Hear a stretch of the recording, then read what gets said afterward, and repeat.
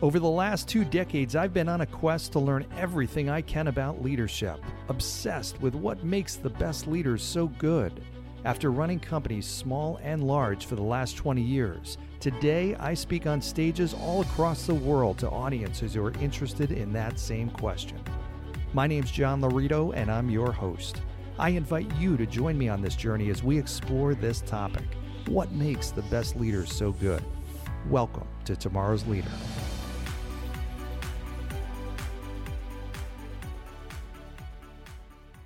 All right, you're about to hear from my good buddy Lee Rubin. He and I go back to high school 30 plus years ago. He was a superstar athlete, football, basketball, track, went on to play at Penn State under Joe Paterno. You're going to hear some awesome stories about that. And today he works with companies all across the world on leadership and building winning teams. He speaks professionally. Really cool. I 10 years ago, I remember him telling me about this, and I was talking with him about his business at the time, and just to see and learn what he's done and how his business has grown. He's kind of just living the dream, and just a really great balanced guy, great family life, and just celebrating 25 years with his beautiful wife, Carmen. So really good stuff all around. So without any further ado, here's Lee. All right, welcome to today's episode of Tomorrow's Leader, where we dive deep on all things leader related, relating to leading yourself and leading other people. And I have a fantastic guest on today who I am super excited to have for a lot of reasons, because I've known this guy now for, I guess, going back 30 years. Lee Rubin and I went to high school. I'm thinking, was that 30 years, Lee? Is that 30-year reunion? 30 plus. 30 plus. All right. Maybe yeah, 30 yeah. plus. So that means we're old. We ended high school 30 years ago. Wow, that's a long time. We've known each other longer than that. Wow. You got it. Well, one of my good friends and somebody who I respect tremendously, and I'll just do a brief intro because I know he's a humble guy. Lee Rubin was a guy, and I just remember high school days where everybody across the state of New Jersey knew who Lee Rubin was, because Lee was just this larger-than-life guy who was an unbelievable athlete, and not just one sport, pretty much anything he touched. I know your sports primarily were football, basketball. I remember you excelling. I mean, track and field, anything you did. And he has used his sports background and his success and propelled into wild success in business. And we'll get to that in a little bit. But man, you bring back a lot of memories. I remember wow, Lee Rubin. So good to have you, man.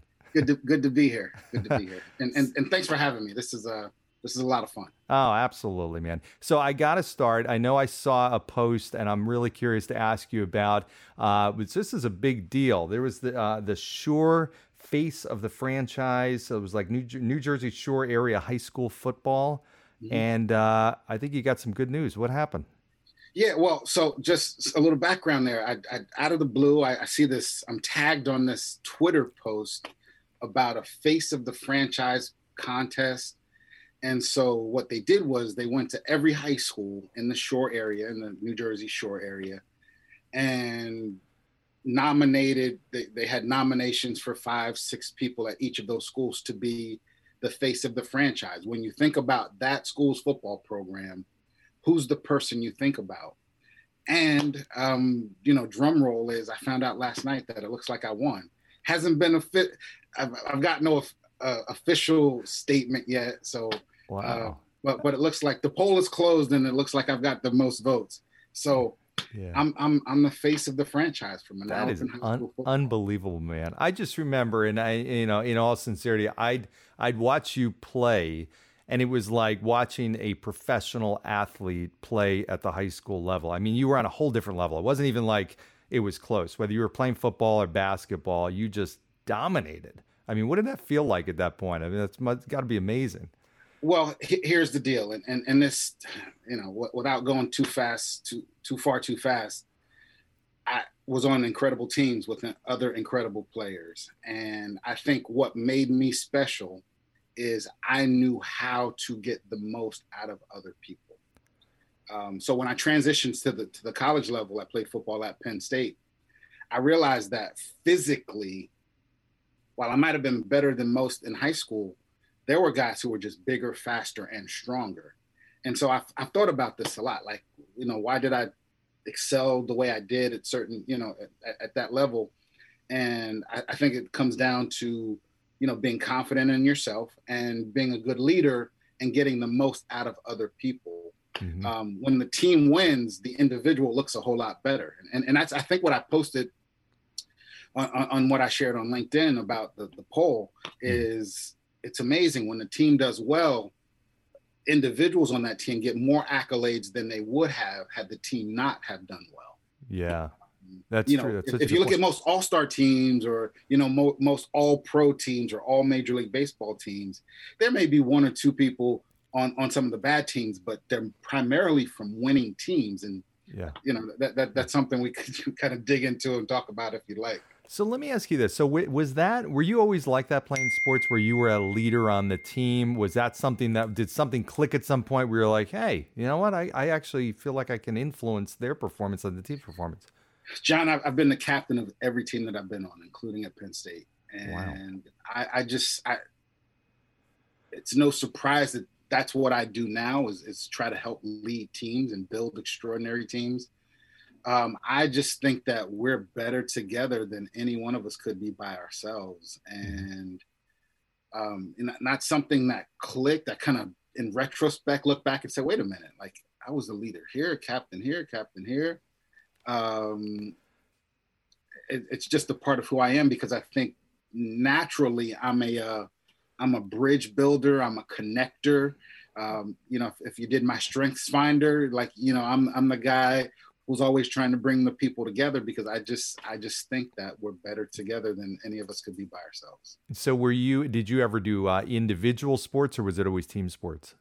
So track and field was individual. And so here's the interesting thing about that is I really did track to stay in shape for the other two sports, basketball and football. Mm-hmm. But track for the team is actually kind of interesting. And people score points for placing in certain races or certain events, right? So you get certain points for first, second, and third place finishes in each of those events. And so from a coach's perspective, they're looking to maximize the number of points. So there were times where I probably could have won a race, an individual race. Mm-hmm. But I remember the track coach saying, hey, Lee, we need some points in this event, of events that I didn't like doing. So that we could win as a team. And so while wrestling, track and field, maybe even golf, tennis, while those appear to be individual sports, when you're competing as a team, there's some strategy and there's some manipulation, for lack of a better term, mm-hmm. of trying to maximize the team points so mm-hmm. that the team wins as well. So even sports, even financial advising, right? Like, you're worried about your book of business, but maybe working with you might not be what's best for the client. Maybe they need to work with a different advisor who's a part of the team. So for me, it all comes down to team. So let me ask you this, and this relates to I want to talk about your sports career, and then we'll talk about business, but it relates to both. A lot of people, they might be a leader on a team, then they go to a different team, or they get promoted, or they go take over another office, or they go in a different career.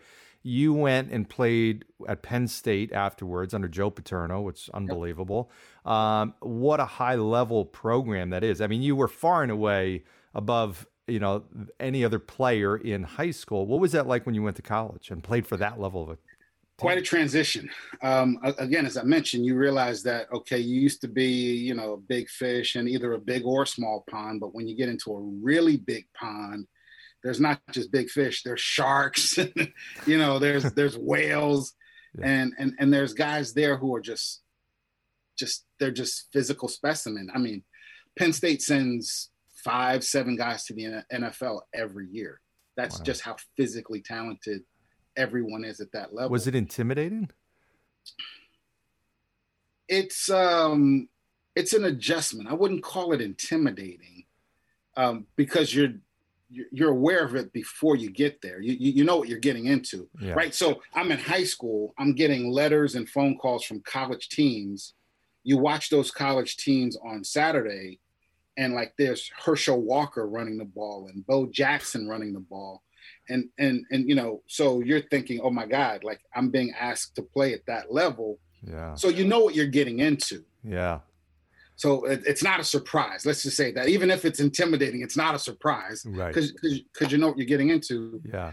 And you're around people who have made the transition. And that's part of the reason I chose Penn State is the guys who were there, the 5-star recruits and the Heisman Trophy candidates and the All-Americans treated me like a little brother, not, hey, Lee, we've been exactly where you are. Take your time, get yourself together, get your head right, get your body right.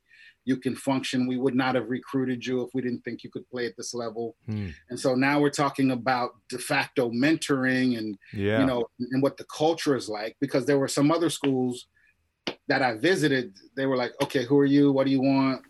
Wow. So mentoring played a big part. How critical was that? Absolutely. And being a culture where it was a brotherhood, where everyone was extremely competitive, but we realized that we're in this together. It's us against the world. Yeah. And so, and those guys also knew that, I'll get mine if we do well. Yeah. In fact, I'll get more if we do well. Did you seek out the mentors, or did they come to you, or how was that? No, it's just part of the culture, part of the program. Okay. Hey, you're part of this team.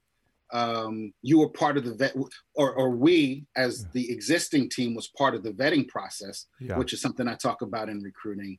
When leadership just finds people and throws them into the team or into the family without them having any say, that can be tough. Yeah. But when you go on your visits, you're actually hosted by other players, that they take you around, and they're part of the vetting process. Are they really? So they have a say in that? It's not just Joe Paterno? Absolutely. Wow. I hosted a number of players, and the conversation after the recruit left was, what you think? Is he a Penn State type guy? Is he going to fit here? Is he going to be trouble for us or for himself? What are your thoughts? So you're looking for the mental game, the impact on the culture. Is that why they're drawing in everybody else to help make that decision? Absolutely, because fellow players are going to find out more than the coaches will. Right. Right. Yeah. That's they actually, so most. This is why Coach Paterno in Penn State was just different.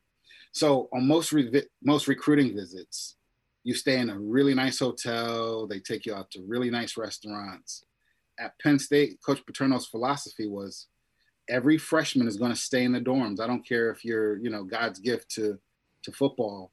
You're going to stay in the dorms. And so what we're going to do is put you with a host who currently lives in the dorms, right? You're not staying in a hotel. So my recruiting trip at Penn State was a cot. I slept on a cot. Right? A cot in one of the players' rooms, because that's the life you're going to live. Yeah. And the recruiting trips are in January and February, typically, at least they were then. And so recruits from Florida and South Carolina and Texas, no, you're going to come up here in January and February when it's, negative degrees and you got to walk across campus to go to class. Yeah. Right. Coming to Penn State is not about playing in Beaver Stadium with 95,000 seats back then. It's 107 now. Wow. No, you're going to walk across campus across the tundra. Yeah. Because that's what it's like to be a student athlete here. It's interesting. And I think there's two things I pull away from that. One is the importance. I see businesses all the time, and I did this running businesses, where I could have and should have drawn in more people to recruiting decisions. I mean, but I used to ask my staff that was at the front desk, hey, what'd you think of Lee when he came in, or whomever? Absolutely. Because they're going to see stuff, to your point, and you get more buy-in with that, right? Exactly. Yeah. Exactly. And so the players took the recruits to dinner, to lunch. Yeah. Right. We took them out to parties, and that because they typically stay a weekend. But it's interesting. So we'll fast forward at some point. But in my recruiting experience after football, one of the things that was critical to me was how you treated our recruiting coordinator. Right? When you're filling out the application that you really don't want to fill out another application, like, did you give her a hard time? Were you rude to her? because when you meet with me, you're on your best behavior. You're Yeah. smiling and Right. you look good, you smell good. But if you were snobby with her, I don't want you here. That's your real self And, coming out. and so exactly. And Yeah. so she was a part of Yeah. the vetting process. Okay. So It's interesting. intuitively, those things, Yeah. right? If someone out at the front desk said, "Hey, John, Yeah. this person was not nice," you take that in. But thinking back to the wisdom of Coach Paterno, like that's a brilliant strategy. it was designed. It was already thought through. Well, and the team has more ownership, and the players have more ownership of the team when they're involved in decisions like that. I mean, that's huge. Bingo. But then the other thing I take away from that is, there's so many companies. I see business leaders out there where they're focused so much on attracting top A talent, which everybody wants, that they go so overboard to entice them and paint this picture of this company, of their organization or their team that's not realistic. And then they wonder when they do get the person, and I've seen this, people join an organization and they join and they're like, wait a sec, what? This isn't what I signed up for. How big of a problem is that you see? Yeah, well, two thoughts. Again, looking back and being honest with myself, I probably was a B player, not an A player, in terms of physical ability. Really? You think so? Yeah. Absolutely, John. The talent at that level, like Saquon Barkley, is an A player. Yeah. Right. Yeah. Right. So we had a Saquon Barkley. We had a guy named Blair Thomas. We had guys O.J. McDuffie, and I could keep naming them. But there's power in B players. Mm-hmm. Guys who are they're good. Yeah. They're consistent. They're glue. They hold the team together. And so when you mention A players, you need some B's and C's, who are contributors, who are assets to the team. Once you get past C, now you're starting to take away from the team, and you got to spend more time on them. But I think I read an article years ago about the power of B players. Yeah, that's a great point, because they might be, B player in one respect, whether it's performance or results in an organization, but they're the glue that keeps the team together, or they're the ones that'll call somebody out, or they're the ones that open up lines of communication. Yeah, they're great locker room guys. Yeah. You don't feel like being hey, come on guys, today's a great day. Let's get this done. Let's get better today. Right. They might not run a 4.240, in football. Yeah. Right. Football terms, but they run a 4.4, 4.540. Yeah. But they're solid every day. And they set a pace. It's like the Rudy Rudiger, it's like, we don't talk about, that's Notre Dame. We don't talk about it. That's right. That's the no-go zone. Okay, gotcha. So that was the first thought to that comment. But the second thing is, and I tell this story a lot during my talks as it relates to business and recruiting. When Coach Paterno came to my house, he sold. Right? If you come to Penn State, 4 things will happen. You'll get a quality education. You'll never play in front of an empty seat. You'll be on national television 10 times a year, and you'll play for either an undefeated season or a national championship. Right? At 17, 18 years old, the legend is here. He's selling me. We think you can be an asset. He's singing the song. I'm like, where do I sign? Yeah. But he didn't stop there. Here's what he said, John. That goes to your point. He said, Lee, you're a high school quarterback. You get all the attention, you get all the accolades, you score the touchdowns, right? He said, but if you come to Penn State, you don't fit into our offensive scheme. You're not going to play quarterback here. Like, we think we're going to put you on defense and be a defensive back. Mm-hmm. And so while he did sell it, he painted a realistic picture that included sacrifice, right? I'm no longer going to be the quarterback and, have all the mics in my face after the game. Yeah. But you're going to be a part of something to achieve something bigger than you could do by yourself. Yeah. And so sacrifice and reality was also part of the recruiting process. He set the expectations. Yeah. Yeah. He set them right up front. Clear. Like, this is not about you, buddy. Cause yes, you probably feel excited about me being here with you, but guess what? When I leave here, I'm going down to Tom's River to see another recruit, and then I'm going up to North Jersey to see another recruit. Yeah. So now, all of those people and all of those pieces, if they come in with the team orientation, that's what makes us successful. Yeah. And I talk to leaders about that all the time, the importance of transparency. I mean, he was super transparent. Did that make you want to go there less in reality? More, absolutely more. Absolutely more, because all the other coaches were blowing smoke. Yeah. And, right. Even at 17, you could see through that. Smoke when you see it, yeah, when you smell it. Yeah, right. Right. One quick funny story, because this came up recently. Yeah. So there was one college coach who was recruiting me. And when he first met me, he saw, I'm this African-American kid in this predominantly white suburban town. So he was kind of feeling me out.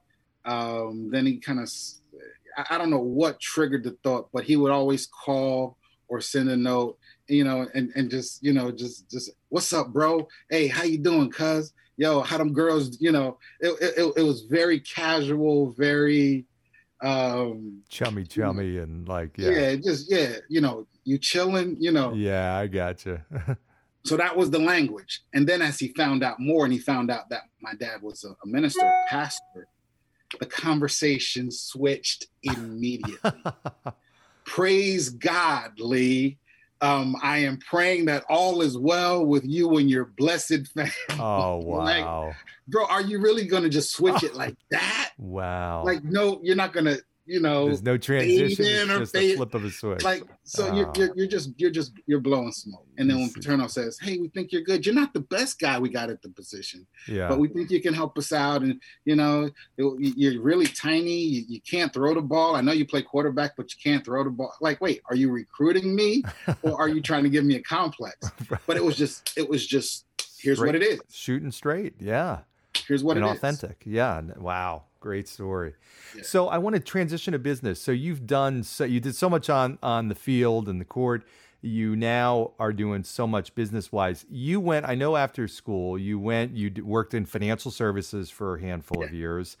And then you've made this transition into what you're doing now. Tell us about that, like how you did it and what you're doing now.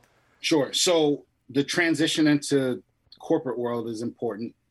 I worked so I spent 15 years in human resources, building teams, okay. Hiring people, helping hiring managers, helping departments build their respective teams. Most of those years was in financial services, Merrill Lynch, Charles Schwab. I did try to diversify my industry. So spent some time Johnson & Johnson, Price Waterhouse Coopers, but an HR professional for about 18 years, primarily on the recruiting side. So it's funny. A lot of the team stuff that I learned in sports, I was able to bring into my recruiting world. Have always had an entrepreneurial bug. And so, was always looking for ways either on the side or, one day, to kind of do my own thing. So at some point I left recruiting and I started my own little recruiting company, a little staffing company. And the focus was helping companies find former student athletes because of all the intangibles that we bring to the table. Oh, yeah. Right? Team orientation, the work ethic, the goal orientation, the discipline. So all of those things that make former athletes special corporate employees. So companies would pay me to help them find leaders and outstanding former student athletes. Really enjoyed that, but as a former athlete, I would be asked often to come and speak at different events, right? Come speak at our awards banquet. Hey, could you say a few words to our team? Could you come and, speak at the graduation? And the more I did that, the more I loved it. And the more I did it, the better I got at it. And so, here and there, it got to be more frequent. And I said, you know what? I think this is something I want to give a shot at. And, made enough money, kind of built up, enough of a reputation. I guess I was nearing my 40th birthday or so and said, you know what, if I don't do it now, I'm never going to do it. Oh, yeah. I hear and you. I'll regret not doing it. And when I say I jumped, I just jumped. Wow. So Now, I want to delve into this because this is fascinating to me. And as you know, I've gone through this recently now, yeah, yeah, 10 years after you did. So you're, first of all, so many people, I think, that live with regrets. I think probably 90% of people that are listening to this there's something they wish they did sooner or they did that they never did. And they'll go to be 60 and 65 and 70 and look back and yeah. say, boy, I never did it. You did it. Now, was there, when you decided that you wanted to be a professional speaker, you are now, and we'll talk about your career and what it looks like now. What was there, you liked speaking. Was there a specific moment, like were you on a stage during a presentation, you're like, I want to do this professionally? Or was it a gradual thing? Like what happened? It was a gradual thing. I can't say that there was that light bulb moment that made me that event or that moment that just changed everything for me. It was gradual. Mm-hmm. Um, Going to work every day in an environment and in a structure that just didn't maximize who I was and what I could contribute. It was frustrating. So there's something I'm enjoying on one end. There's an experience that I'm dreading on the other end. Okay, you can continue complaining and whining about this, or you can do something. Now, I will say the confidence I had to make this work was critical because there's some dark, lonely, ugly days, in this business. And so, wait a minute. When things get tough and you're not booking gigs or even if you book gigs and you're not getting paid on time and you need that money to support a family, is this really better than having to go to a great job making X number of dollars? Like, did I really make the right decision? And you better be confident that you did make the right decision if you're going to kind of plow through some of that. Yeah. Did you know when you did it, did you say to yourself, hey, I'm not turning back? Or did you go into it and say, let me try this out? I can't say I burned the boats, right? You've heard that expression before. I can't say because, again, as a responsible husband and father, you do what you have to do. Yeah. But there was enough light periodically at the end of every tunnel, right? Okay, stick it out. It's tough now, but you've got what it takes. Yeah. Just kind of keep pushing through. So I can't say that it was like, I'm going to do this. I'm going to die trying. Like, no, this doesn't work out. Yeah. Because I'm not doing this by myself. I'm a husband and a father. Yeah. But had tremendous support from my family to kind of weather, kind of like going to med school or going to law school, right? Things get tough for a while. Yeah. Well, you're used to going to work every day, getting dressed, going to a building and dealing with people and coming home and bringing home a check on a regular basis. Yeah. That orientation just got completely demolished. Totally right now. Yeah. Things are, you're a gig worker. Yeah. Well, it's interesting. I work with, and I know you do too, a lot of business owners, people they're launching a business. And it's like Paterno setting the expectations with you about, hey, here's what the real deal is. What most people do, a lot of people are thinking, hey, you know what? Maybe it'll take a year to get up and running or 6 months, and then I'll be rocking. They're not setting the right expectations. So then when they hit those rough spots, they haven't prepped themselves. They haven't gone into it and said, hey, am I willing to pay the price of what it's going to take to really succeed, which is the blood, sweat, the tears, the sacrifice, everything, right? John, you're exactly right. I am so glad social media didn't exist in its current form then, because everyone presents this facade. Everyone presents this idea of how great their business is, but unless you're the beneficiary of a wealthy mom and dad, you've got to work through building a business, and there's tough times. But the way social media says, I'm an entrepreneur and I'm balling. Here's my jet. Here are my here are my cars. Here's my house, and all you have to do is send me, right. X number of dollars. Well, dude, that's how you got the jet in the car. You keep hustling us to get that Right. money. Exactly. But like it can be depressing because you see what entrepreneurial being an entrepreneur should look like. Yeah. And it's not looking that way for you. That can be that can be tough. Well, and I think people measure against between where they are versus their ideal self or the ideal image versus the progress that they've made, and Exactly. hey, what was I doing last year and where am I now? Agree 100%. So I was very fortunate, had some really cool mentors, some people who were honest and open and tough with me. Hey Lee, suck it up. Yeah. Yeah. Suck it up. And interestingly enough, the people that were mentors of mine in the speaking business were former athletes. Oh, interesting. And they would always tie it back. Hey man, this is preseason camp, right? Nobody's around. It's hot, 3-a-day practices. Shut up, suck it up, and get it done. Make those calls, get those emails out. Where's your video? How your website sucks. I had a woman who owns a speakers bureau said, Lee, you're a really good speaker, but your website sucks. That's wow. Direct. Well, guess what? It provoked action. Yeah. And your website is fantastic, by the way. Real quick plug. It's at LeeRubinSpeaks, right? .com. It is. Thank you. It's a fantastic website. I looked and tried to model mine after that. It's terrific. I appreciate it. And that's just from taking advice from other people. Yeah. That's the beauty of this business, John. The speaking business is people are very, very open to sharing information. And I figured out why. Or I was told why, actually. Because I'll give you everything I know about the business because you can never be me.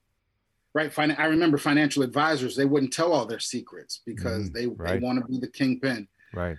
But in this business, you can do everything I'm doing. Yeah. But your story is different than my story. And you could give my speech verbatim, it won't come from the same place. Right. And vice versa. Mm-hmm. And so because John is unique to Lee and we're not competing against each other because I can never beat John at being John. Yeah. I'm free to give you everything I've got, all the information I've got. Yeah. Because we're no threats to each other. Yeah, that's true. That's a beautiful thing. Yeah. Hey, Lee, try this. Hey, Lee, try that. Hey, Lee, here's what I did. Hey, Lee, here's my photographer. Hey, Lee, here's the person who built my website. Yeah. Because I can never knock you off your throne of being you. Right. And when that light bulb went off, it was liberating. Right. Because I and it kind of goes into part of some of the stuff that I talk about, John. Yeah. When I talk about competing, I'm not talking about beating you to be the champion. I talk about winning in the sense of me being my absolute best. Mm-hmm. Because what's the point of beating you if you're a 3 and I get to a 4 in terms of rank and comparative or relative skill sets or success? If I'm a 4 but I should be an 8, what am I really saying? Yeah. You're measuring yourself against the wrong person. Yeah. Yeah, like, okay, I'm the champ. I beat John Laredo, but John sucks. Yeah, right. Like, what yeah. What am I really saying? And so again, from sports, okay, so I'm competing, against this pool of people. Okay, so I won that group, but there's another group on the other side of the field. I get my butt kicked over there. Mm-hmm. So can I really call myself a champion? Yeah. And so I don't buy into this relative idea of success. Yeah. I measure myself against myself. Now I'll leverage John's success to see what's possible. Mm-hmm. Right. If John, I asked you about your setup, your equipment, because it's great look, great sound. Mm-hmm. So I'll look and see what you're doing in that respect, because it can help make me better. Right. But I'm not comparing myself to gauge myself. It's just trying to see what's possible. How much better can I be? Yeah, definitely. So you work, I want to talk about the work that you do. You work a lot with organizations on building winning teams. Yes. I want to hit on that topic, what you just talked about with measuring yourself. I mean, how do you find teams are not conscious of that, of who they're measuring themselves against, and are they getting caught in that a lot? And how, if they're in it, how do they get out of it? How do they become self-aware and snap out of it? Yeah. So we can't answer that question without talking about culture, Mm-hmm. right? And we can't talk about culture without talking about leadership. Mm-hmm. So leaders are keepers of the culture, not just the people in charge, but even the leaders on the team, right? The best teams I've been on were player led, not coach led. Mm-hmm. So, but when we talk about culture, is there the idea or the philosophy or the mentality that we're all interdependent and that none of us will ever be as successful as we could be unless we accept and embrace that interdependence? That's a cultural thing. And so you can't put a team player into a negatively competitive environment and expect success. Mm-hmm. Now, and also if you have this group of people, this culture where we're all working together and we're making sacrifices and none of us, and we're all we people and not me people, and you throw in this shark, you're also going to destroy your team, right? Mm-hmm. And you'll never be as successful as you could be. Mm-hmm. So there's this balance between the culture and the individuals in that culture. Mm-hmm. And that's when we talk about fit, right? You got to have the right fit. Yeah. Because you can disrupt your culture and screw everything up with just one person. Yeah. So leaders are keepers of the culture. And okay, if you're not doing what's best for the team, you've got to go. Or if you're not the type of person who can be an asset to the team, we can't let you in. Yeah. What about, I talk to a lot of leaders that struggle with this. And I love this topic because I'm so passionate about culture. And firsthand, I saw the impact of good and bad cultures. Yeah. So we might be talking about a leader who's just taking over an organization or team. It's a turnaround. So they're taking over a bad culture. Or maybe they've been running a good culture, but they see it really slipping. What do they do about it? What's the first thing that a leader can do about it when they're aware that, okay, I don't have the culture I want? You've got to be honest with yourself. First, you have to be around close enough where you can recognize it, mm-hmm. right? Then you've got to be willing to acknowledge it, that something went wrong here, because until we acknowledge a problem, we'll never properly address the problem. Mm-hmm. I think the next critical step is communicate. That is one of my 5 components of extraordinary teams. There's got to be open and honest communication. And that's part of the culture as well. So John, when I do my keynote, the 5 components of extraordinary teams, and I talk about communication, I reference the movie Remember the Titans. Mm-hmm. Maybe my favorite movie of all time. It's a football movie, but it's so more. It's about so much more than football. There's a scene in the movie where the team is on their way to preseason camp, and the team is essentially trying to integrate. There's one exclusively white school and one exclusively black school, and they've got to come together. And so they're not assigned seats, and there's 2 buses taking them away to camp.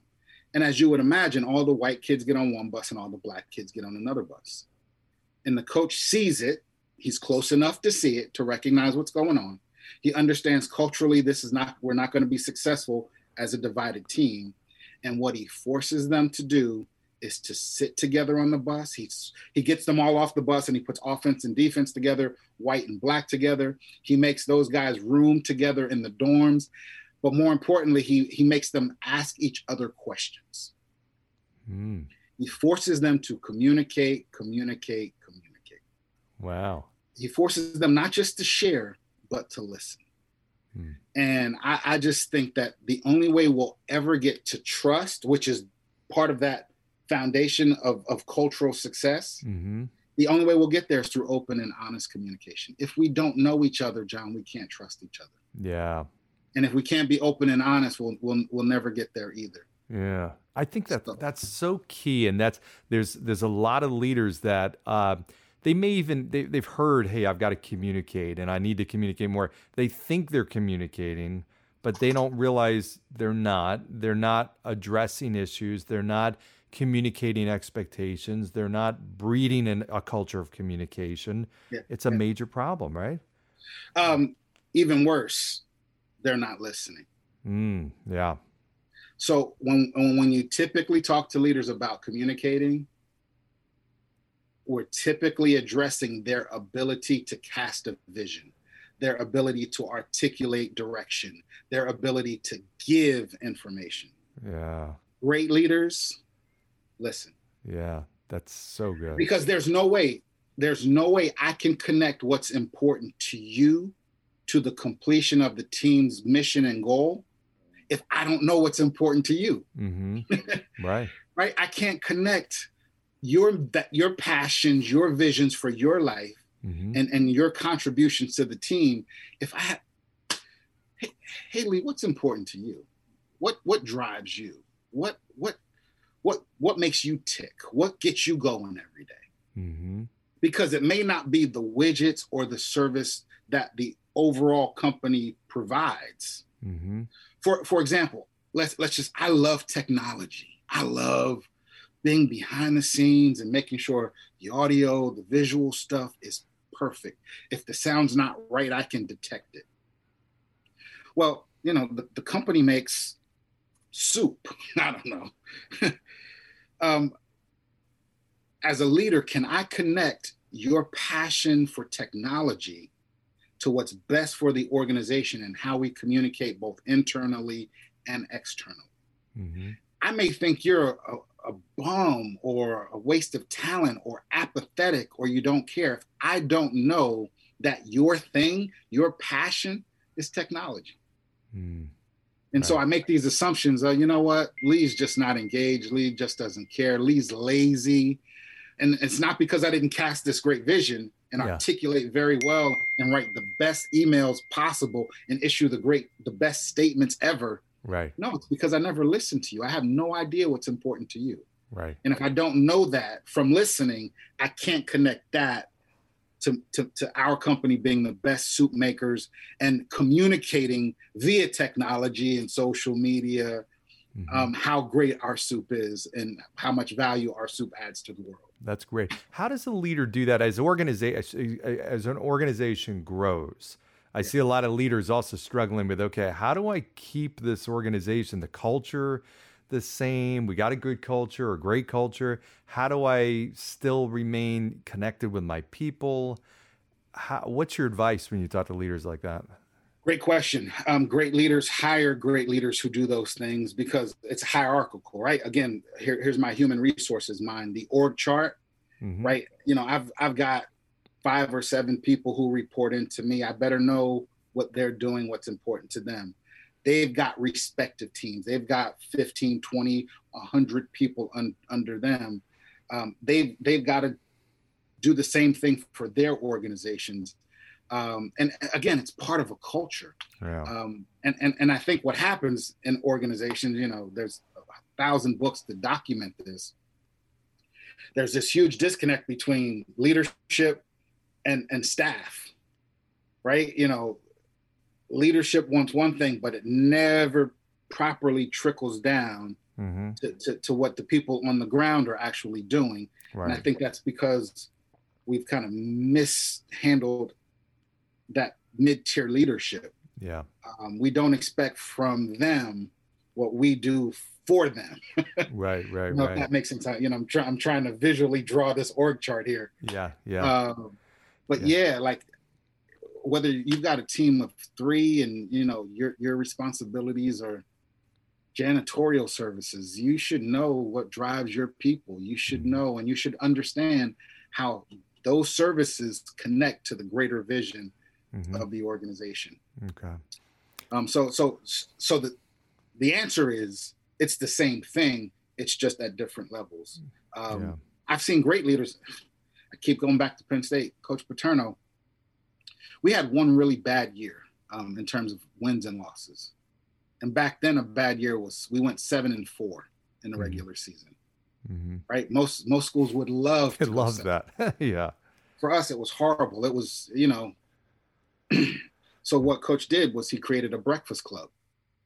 And instead of working to us through our coaches, he got 2 guys from each class, and typically there's 5 classes if you include the red shirt year. So there were 10 guys, and he met once every 2 weeks or so. I don't remember the frequency of it, but he met with us for breakfast. He came into the dorm cafeterias, and we sat around a big table, and he spoke directly to us. In corporations, they call it skip level meetings or skip level lunches, where we kind of cut out the middle manager. Or you see shows like Undercover Boss or something. Undercover Boss. Where you find ways to really kind of see what's happening at the level, especially at the level where customers are connecting with us. And that's not something, you don't see a lot of leaders do that. I mean, I don't see a lot of leaders do that. How important was that when Paterno did that? I'm sure he got, and you were able to, it sent a message to you, I'm sure, and it also allowed you to give him certain messages that he John, it gave us a voice. Yeah. It gave us a voice. And you mentioned a word earlier, it gave us a sense of ownership. Like, wait, we actually can talk to him. And if there's something that's bothering us or upsetting us, like, we now have the big guy's ear, which was critical.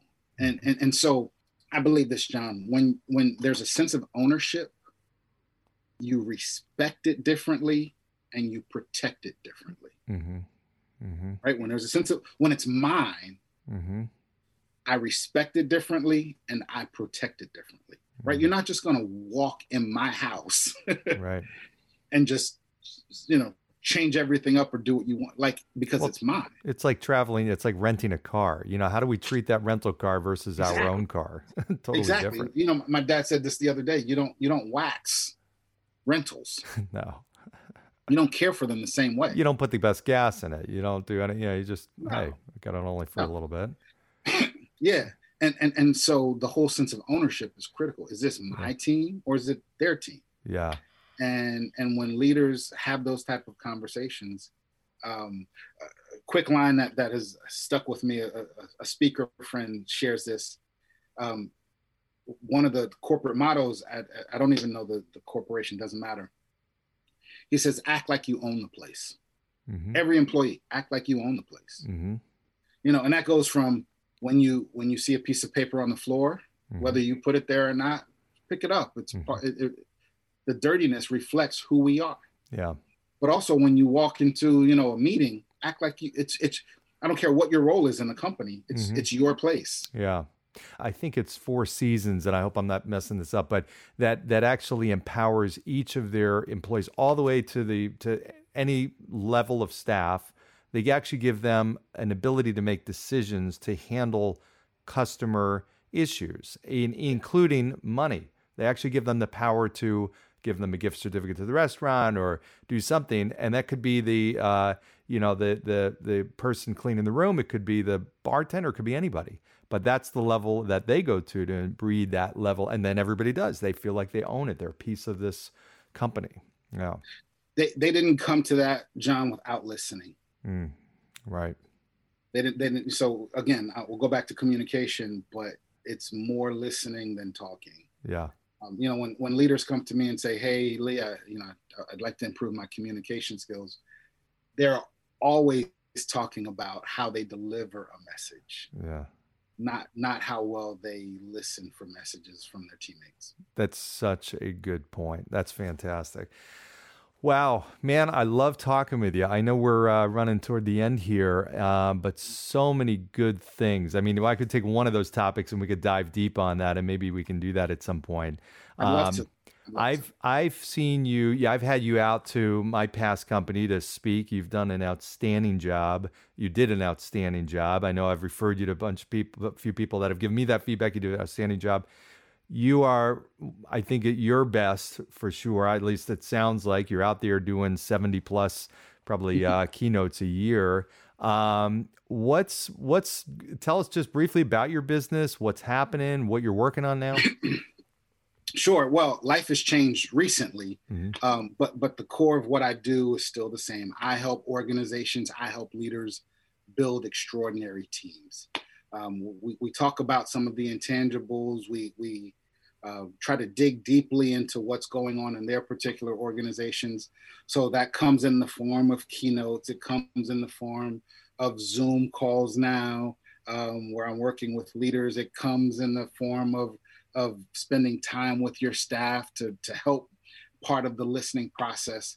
So, but ultimately our goal is to transform a collection of talented individuals into a cohesive, extraordinary team. Mm-hmm. So that's my lane. Awesome. And I love being in it. I'm passionate about it because I just think I've said this 4 or 5 times, we're better together than we are by ourselves. Yeah, well, you live it. Your whole life has been that way. And you got a great book called Win, which is an excellent book. How do people get a hold of that? How can they get a copy of it?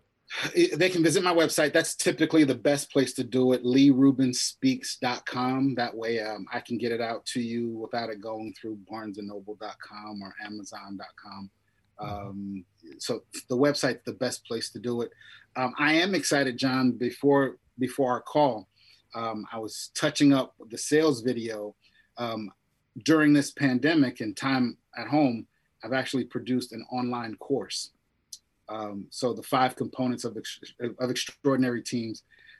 I'm hesitant to give a date, but soon to be released. Okay. An online course where at home you can learn and go through the modules and go through the lessons, and regardless of industry, regardless of company size, figure out what those components are to build an extraordinary team and measure your team against those ideas and principles. That's great. And if people go to your website, can they log in somehow so that they get notification of when that's available? No. Or get on your mailing list or something like that? Yeah, we're still, okay. Yeah, okay. I'm just kind of putting it out there because I think with the team stuff, I just wanted to kind of put it out there that it's soon to be there. Okay. But what they can do is follow me on social media. And as soon as those dates are available, awesome. I will make sure that everyone knows about it. So perfect. LinkedIn, it's Lee Rubin, keynote speaker. There's a few Lee Rubins, but Twitter and Instagram, it's at LRubin39, LRUBIN 39. Okay. And I can keep everyone up to date there. And we'll put all that in the show notes too, and links and everything like that to your website. So, Lee, thanks so much, man. This has been fantastic. Yeah, always a pleasure, John. And just for the record, like, you got a chance to ask me a bunch of questions, but I love the stuff that you're putting out, whether it's the full podcast or the nuggets that I see on LinkedIn. Great wisdom, great insight. Proud of you. Thank you, man. I appreciate it. Following your footsteps, trying to. You're doing a great job. Keep doing your thing. Well, thanks. As we talked about before, be you, right? Learn and pick and pull from people. Yeah. But people want to hear John Laurito. Awesome. Well, I appreciate it, my friend.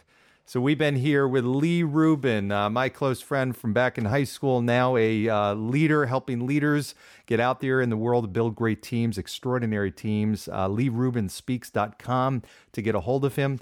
Keep liking, sharing, subscribe, add comments, give me feedback. We appreciate everybody listening today. If you're like me, you got a lot out of this. And Lee, once again, thanks for your time, buddy. Thank you. All right. Take care. Thanks for joining us on today's episode of Tomorrow's Leader. For suggestions or inquiries about having me at your next event or personal coaching, reach me at john@lauritogroup.com. Once again, that's JOHN@LAURITOGROUP.com. Thanks. Lead on.